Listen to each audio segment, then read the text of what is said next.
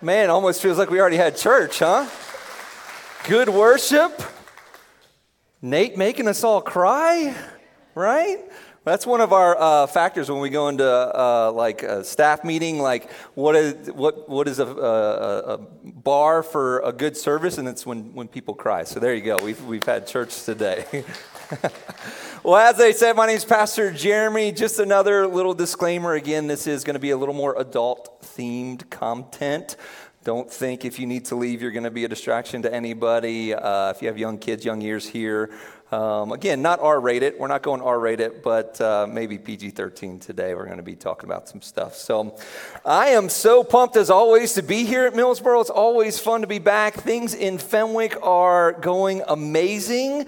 Pre-COVID, which is how most of us define our lives anymore, pre-COVID, Fenwick campus was about to break 200 people.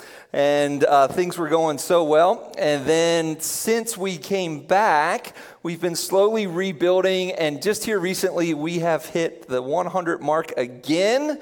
And things are continuing to grow. So let's give the Lord praise for that. Thank you so much for your support and your prayers.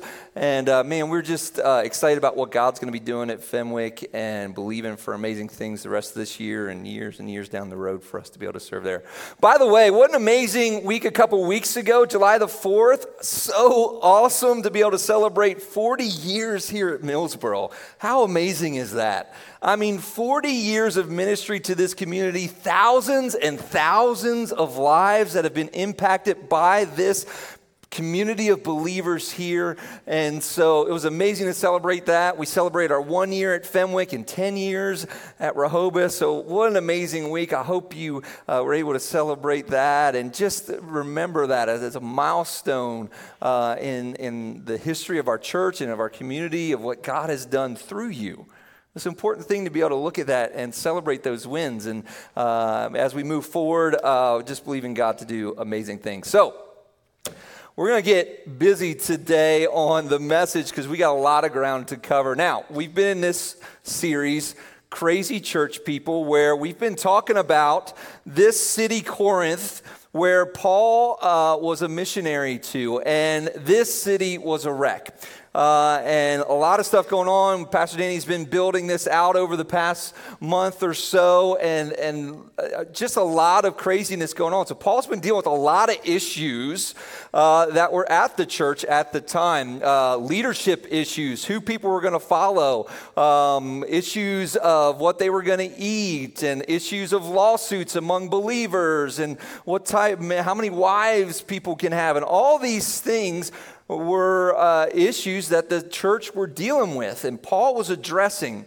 And if you pay close attention, it doesn't even require close attention. One of the macro themes, one of the main issues that the church at Corinth dealt with was sexual immorality. And so this is a major theme throughout the book of Corinthians, these letters to the church. And so we're going to take a little time, and at the end of chapter 6 here, we're going to deal specifically with this issue of sexual immorality and into the beginnings of chapter 7. And so to do that today, we really need to provide some context, because Paul grew up in a Jewish culture, a churched culture, if you want to call it that, right? It was a culture that had the Old Testament as its foundation that they built their culture on.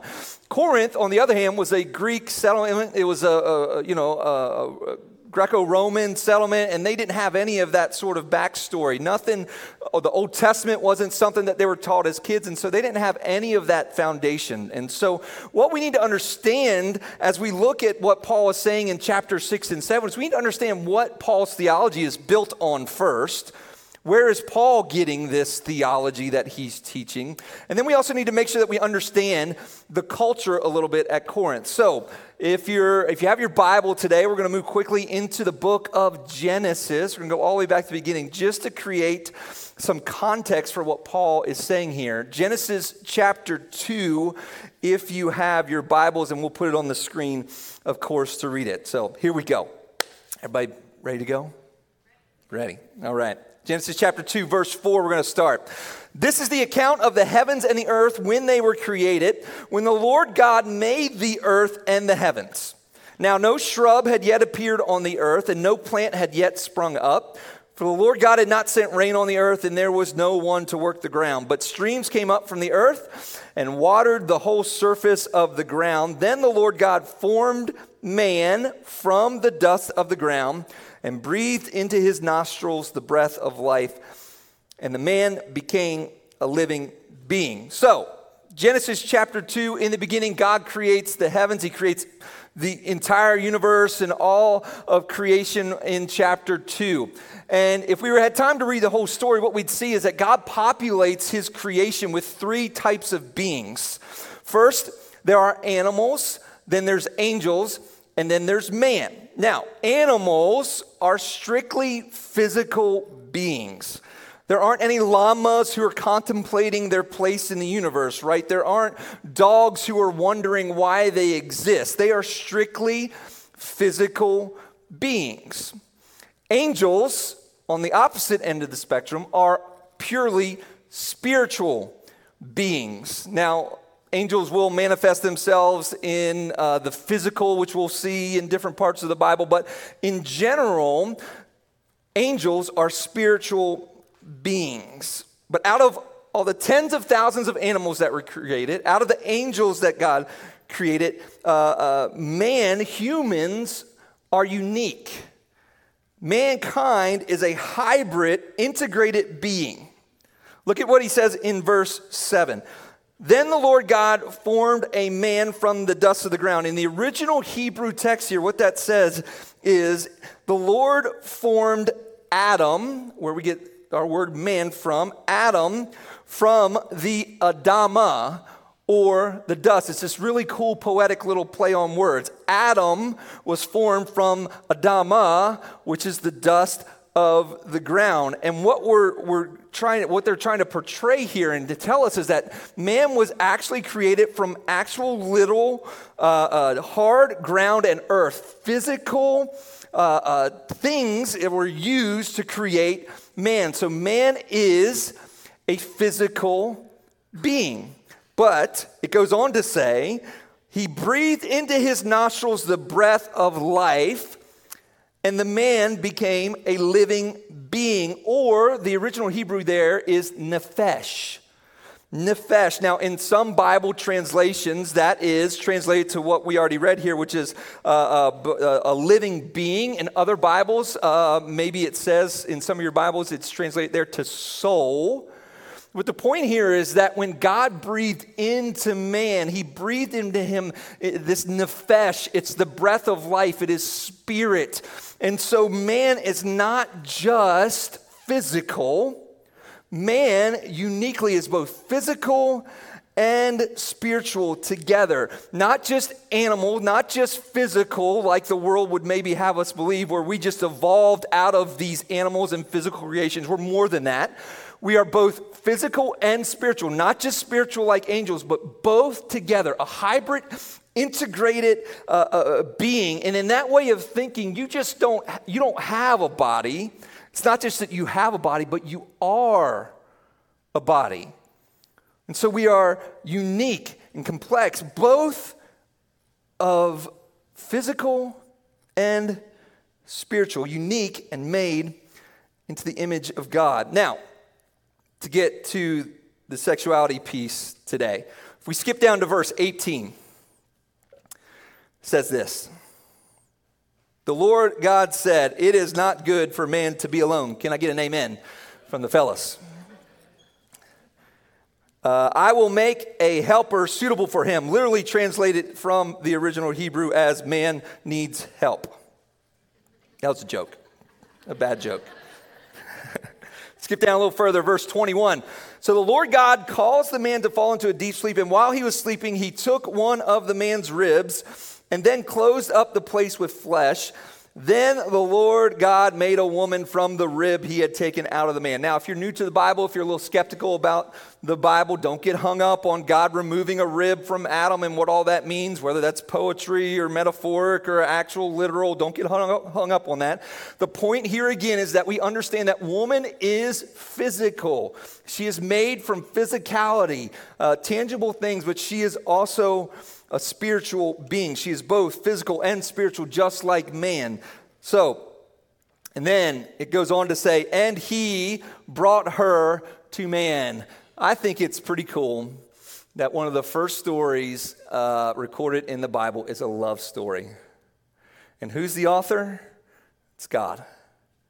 One of the first stories is a love story where God brings woman to man. And what does man do when he gets woman? Let's read on.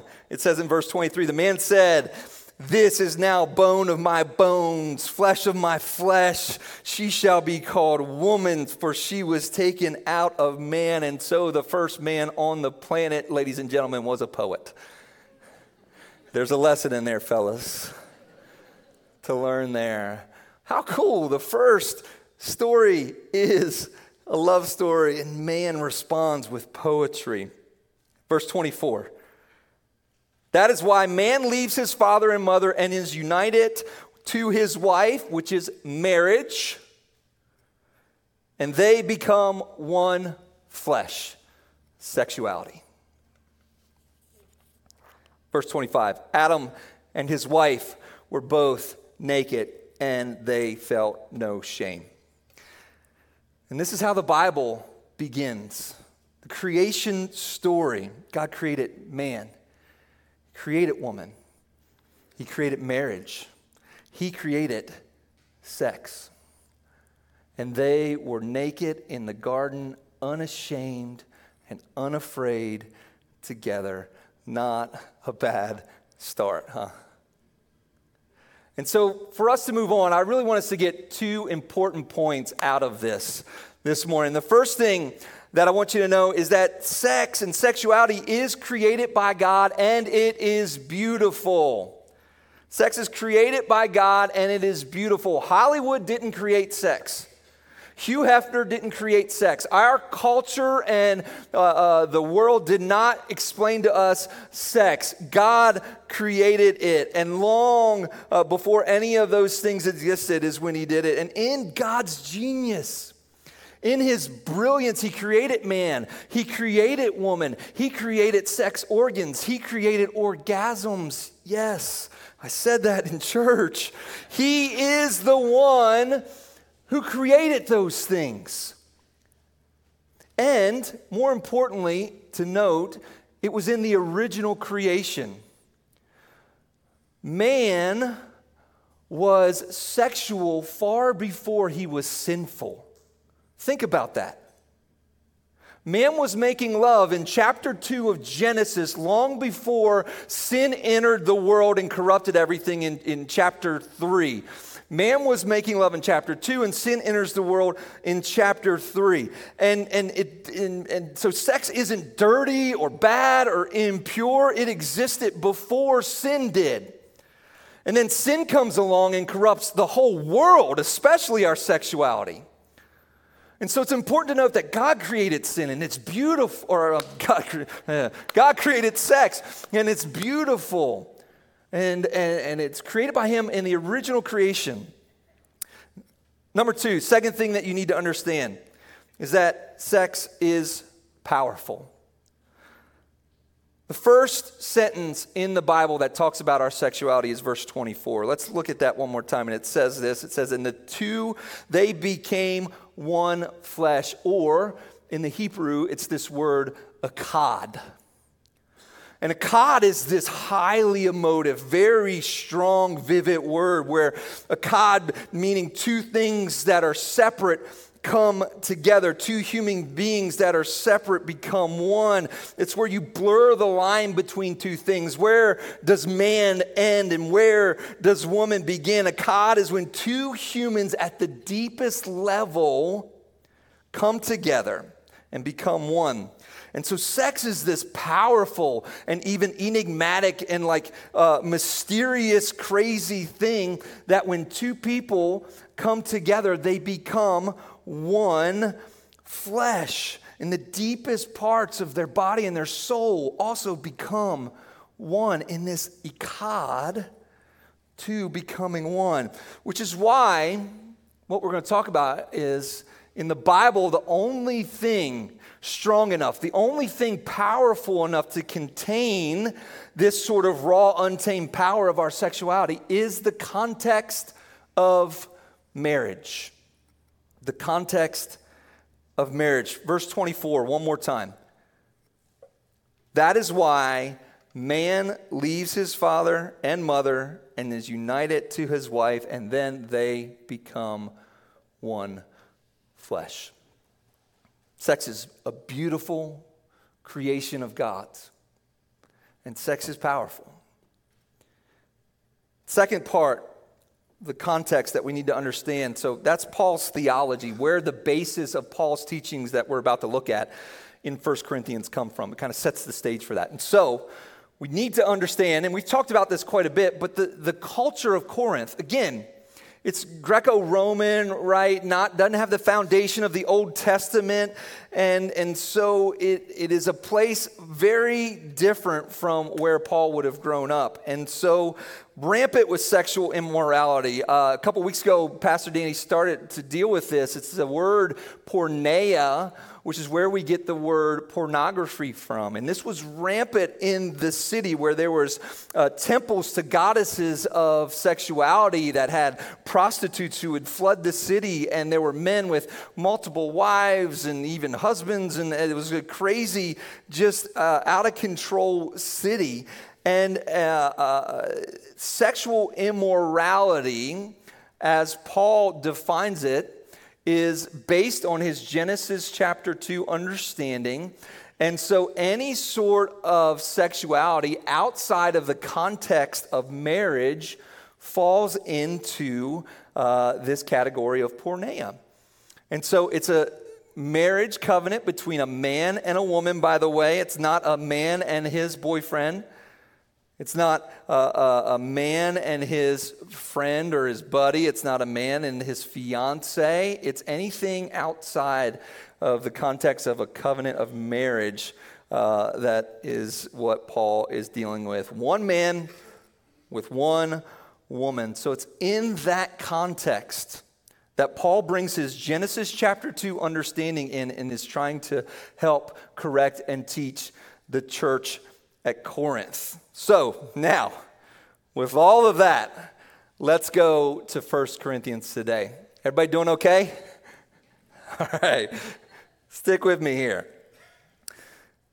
1 Corinthians chapter 6, a couple weeks ago, Pastor Danny left off in verse 11, so we're going to pick up there. And so chapter 6, verse 12 says this, and we're going to kind of go line by line through this, so stick with me here. Verse 12, I have the right to do anything.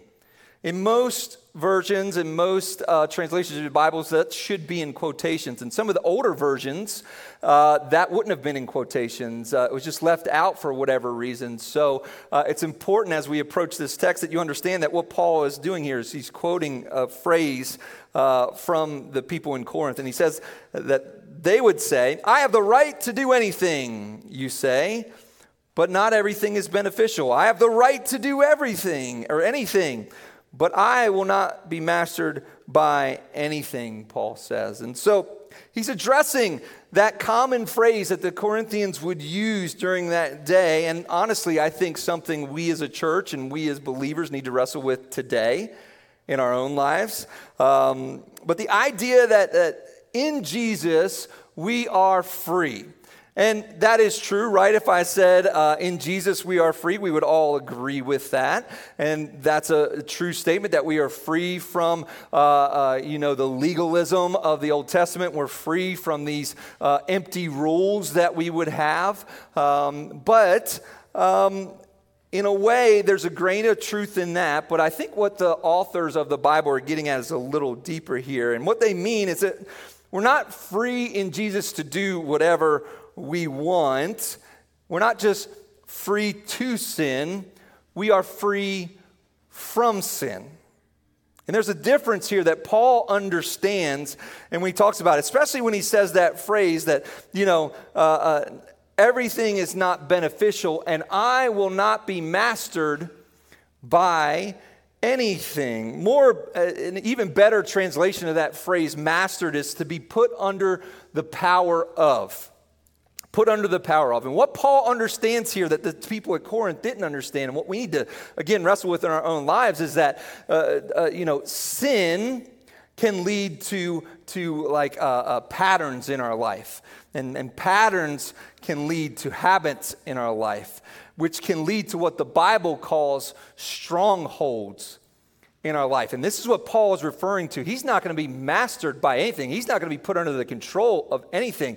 And he understands that sin has a way of getting into our life and controlling us, that we can get to the place where we know we shouldn't be doing something. We don't want to even do it anymore. We know it's bad for us and unhealthy in our life, but we can't stop. And sin can have that power over us sometimes if we let it. And Paul understands that. And he's saying, is everything permissible? I don't know, but I'm not going to let anything be the master over me. And so sin will not have a stronghold in my life. And so Paul is saying, yes, you are free in Jesus, but I will not be under the power of everything. So as we read on, verse 13 says, Paul again quoting, you say, food for the stomach and the stomach for food, and God will destroy them both. Again, in certain translations, the quotations can be put at different places, but for me, having that whole phrase in quotations is right, as I've done the research here.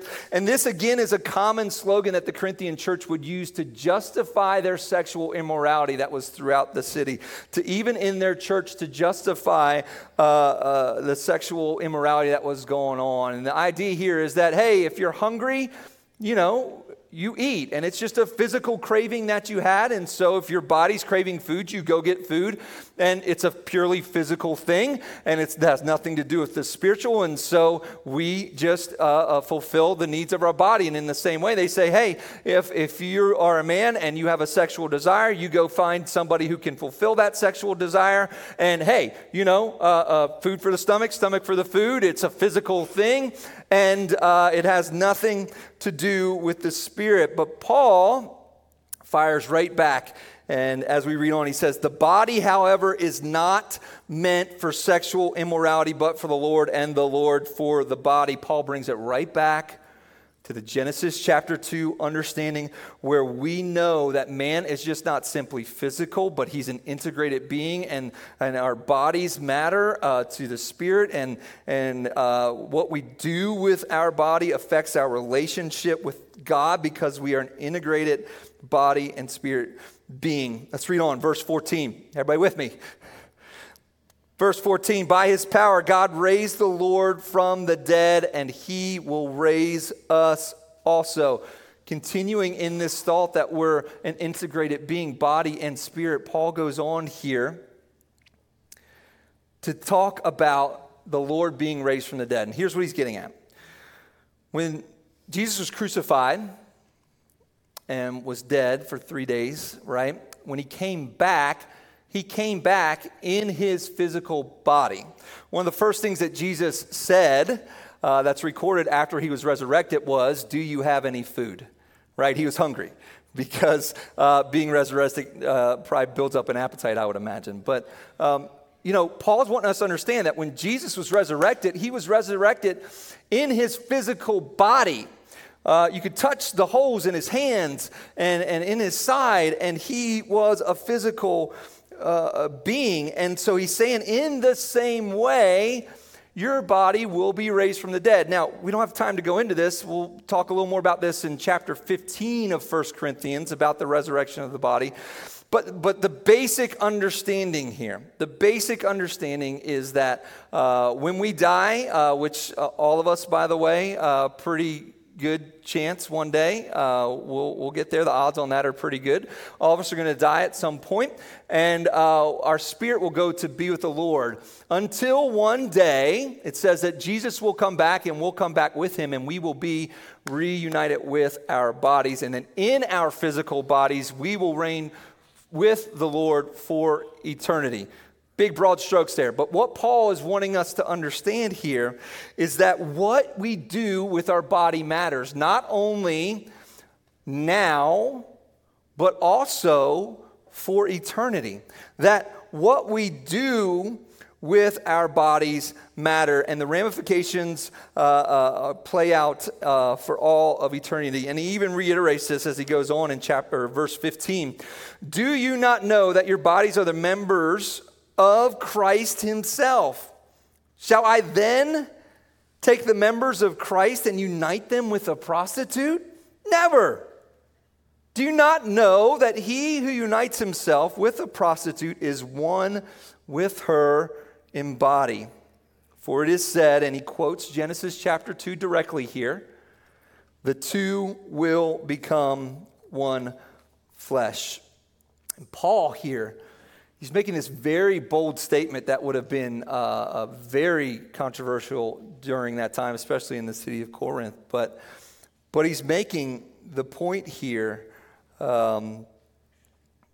that when two people come together, and that whether that's in the context of a lifelong covenant in marriage, or whether that's some guy who paid $20 in the back seat of a car, when two people come together, they become one flesh.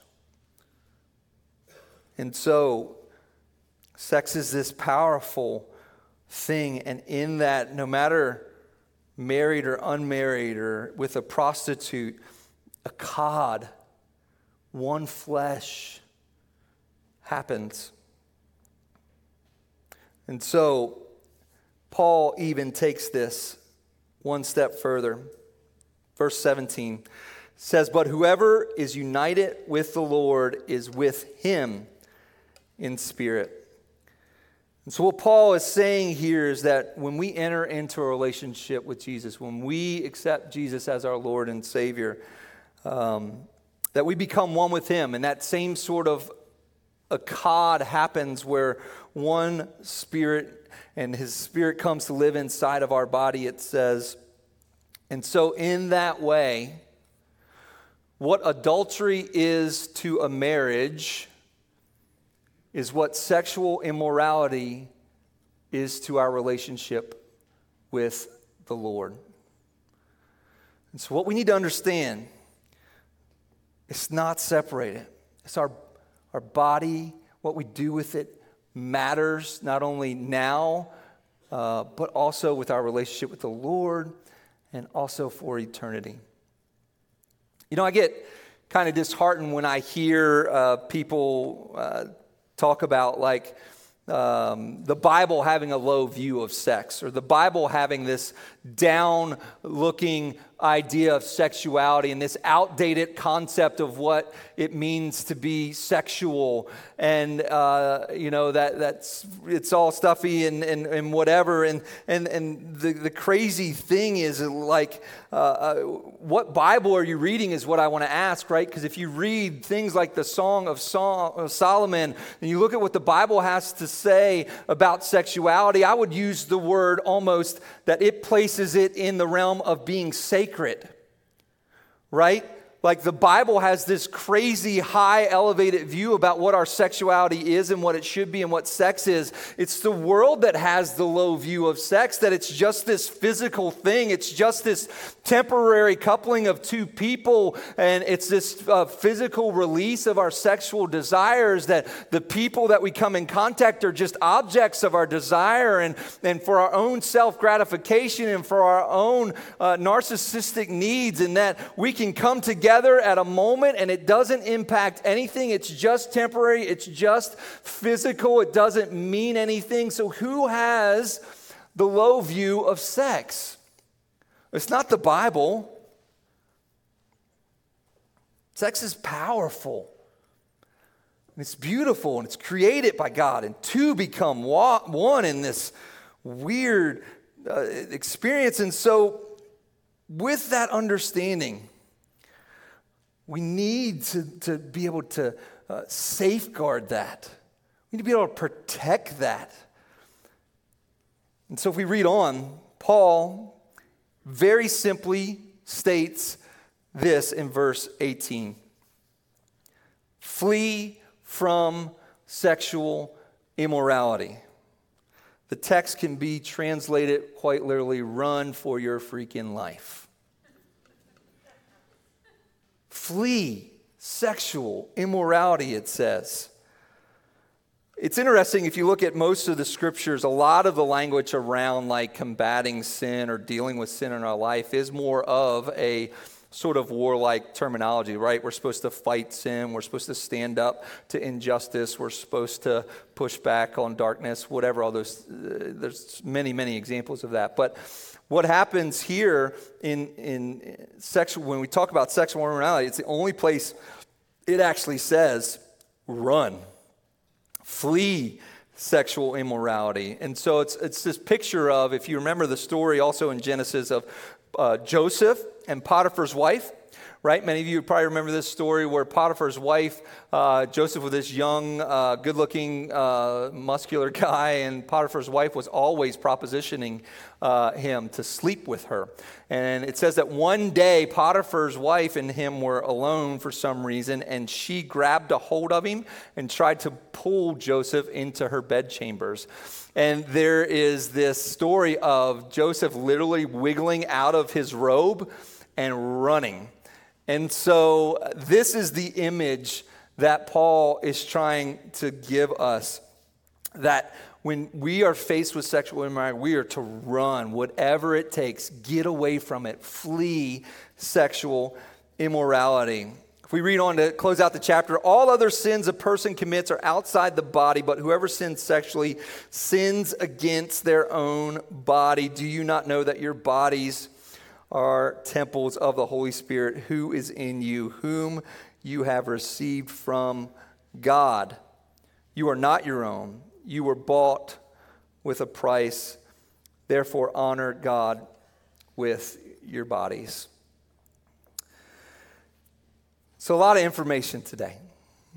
A lot of backstory and setup. And as we close today, I'm going to have the worship team go ahead and make their way up. But the question that we have today is, what do we do with this information? How do we take this and apply it to our life? Because if we're honest, we can look around and our culture is not that too far away from what we read about the city of Corinth. Would you agree? There are things in our culture that sound a lot like Corinth. And our culture would like us to think that our sexuality, that our sexual urges are just that. They're just physical. Hollywood wants us to think that sex is just casual and it's no different than if you were hungry and you went out and got a sub. And that is what they want us to think. And so what do we do with that? How do we apply that? And so I'm going to give you three little things just very quickly. But number one, I think the first thing you need to do is you need to adopt the proper perspective and the proper definition of sexuality. Genesis chapter 2 here, Paul tells us very clearly, one man, one woman, joined together in a covenant, then they become one. And the power of sex and the beauty of sex outside of that, he knows it's a proper place for that.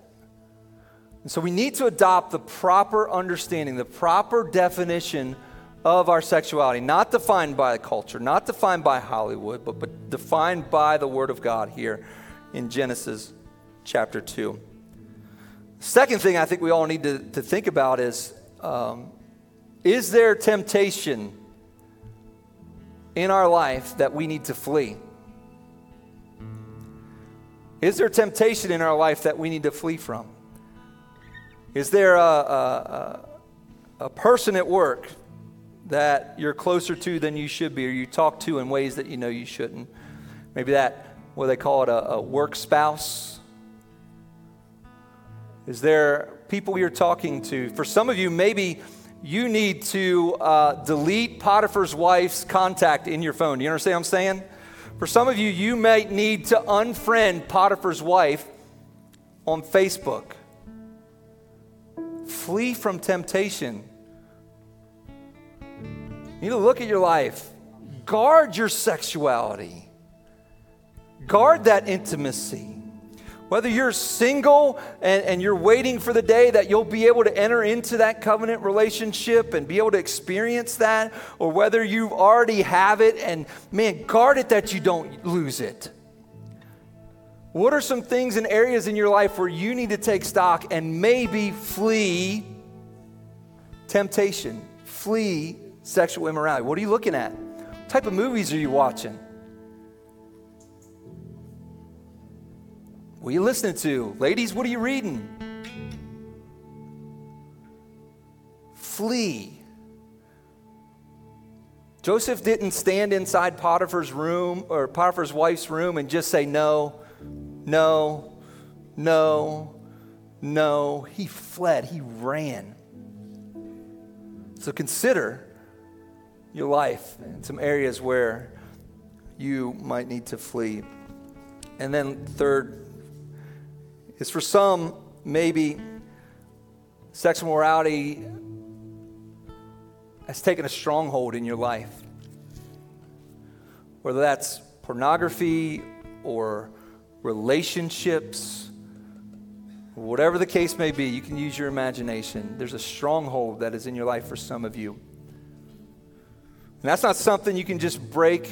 Maybe you've tried and tried and tried, and you understand that if there's a stronghold in your life, it's not something that you can do on your own. And so today, if that's you and you're in this room or you're online watching, I want to encourage you. You need to talk to somebody. You need to get some accountability in your life. You need to confess out loud. There is power. Doesn't make sense. We're not trying to create guilt or shame in your life, but there is power when we confess with our mouth one to another. The Bible's clear. There's power in that. So if there's a stronghold in your life, you need to talk to somebody. We'll have our prayer team over here today. You can email us at the church. You can call us. You can stop one of us today, but you need help. You need to confess. You need to get help. You need to create boundaries and have accountability in your life to break that stronghold of sin in your life. Sex was created by God. It's powerful. It's beautiful.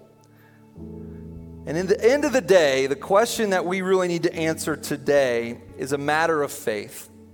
I mean, it really comes down to, who are we going to believe? Are we going to believe the world? We're going to believe culture and Hollywood and their jacked up view about what sexuality is and their messed up idea about relationships? Or are we going to believe the biblical teaching of a man and a woman becoming one flesh and echad? This beautiful and powerful thing that happens, and that should be protected and safeguarded, confined in the security of a marriage covenant. Who are we going to believe? It's a matter of faith. And so that's that question today. Is it the world, or is it the Bible? Do me a favor, why don't you just stand to your feet this morning? We're going to sing a closing song together. But I just want to pray for us, pray for you this morning. God, we pause. Man, we love your word, but sometimes it's hard.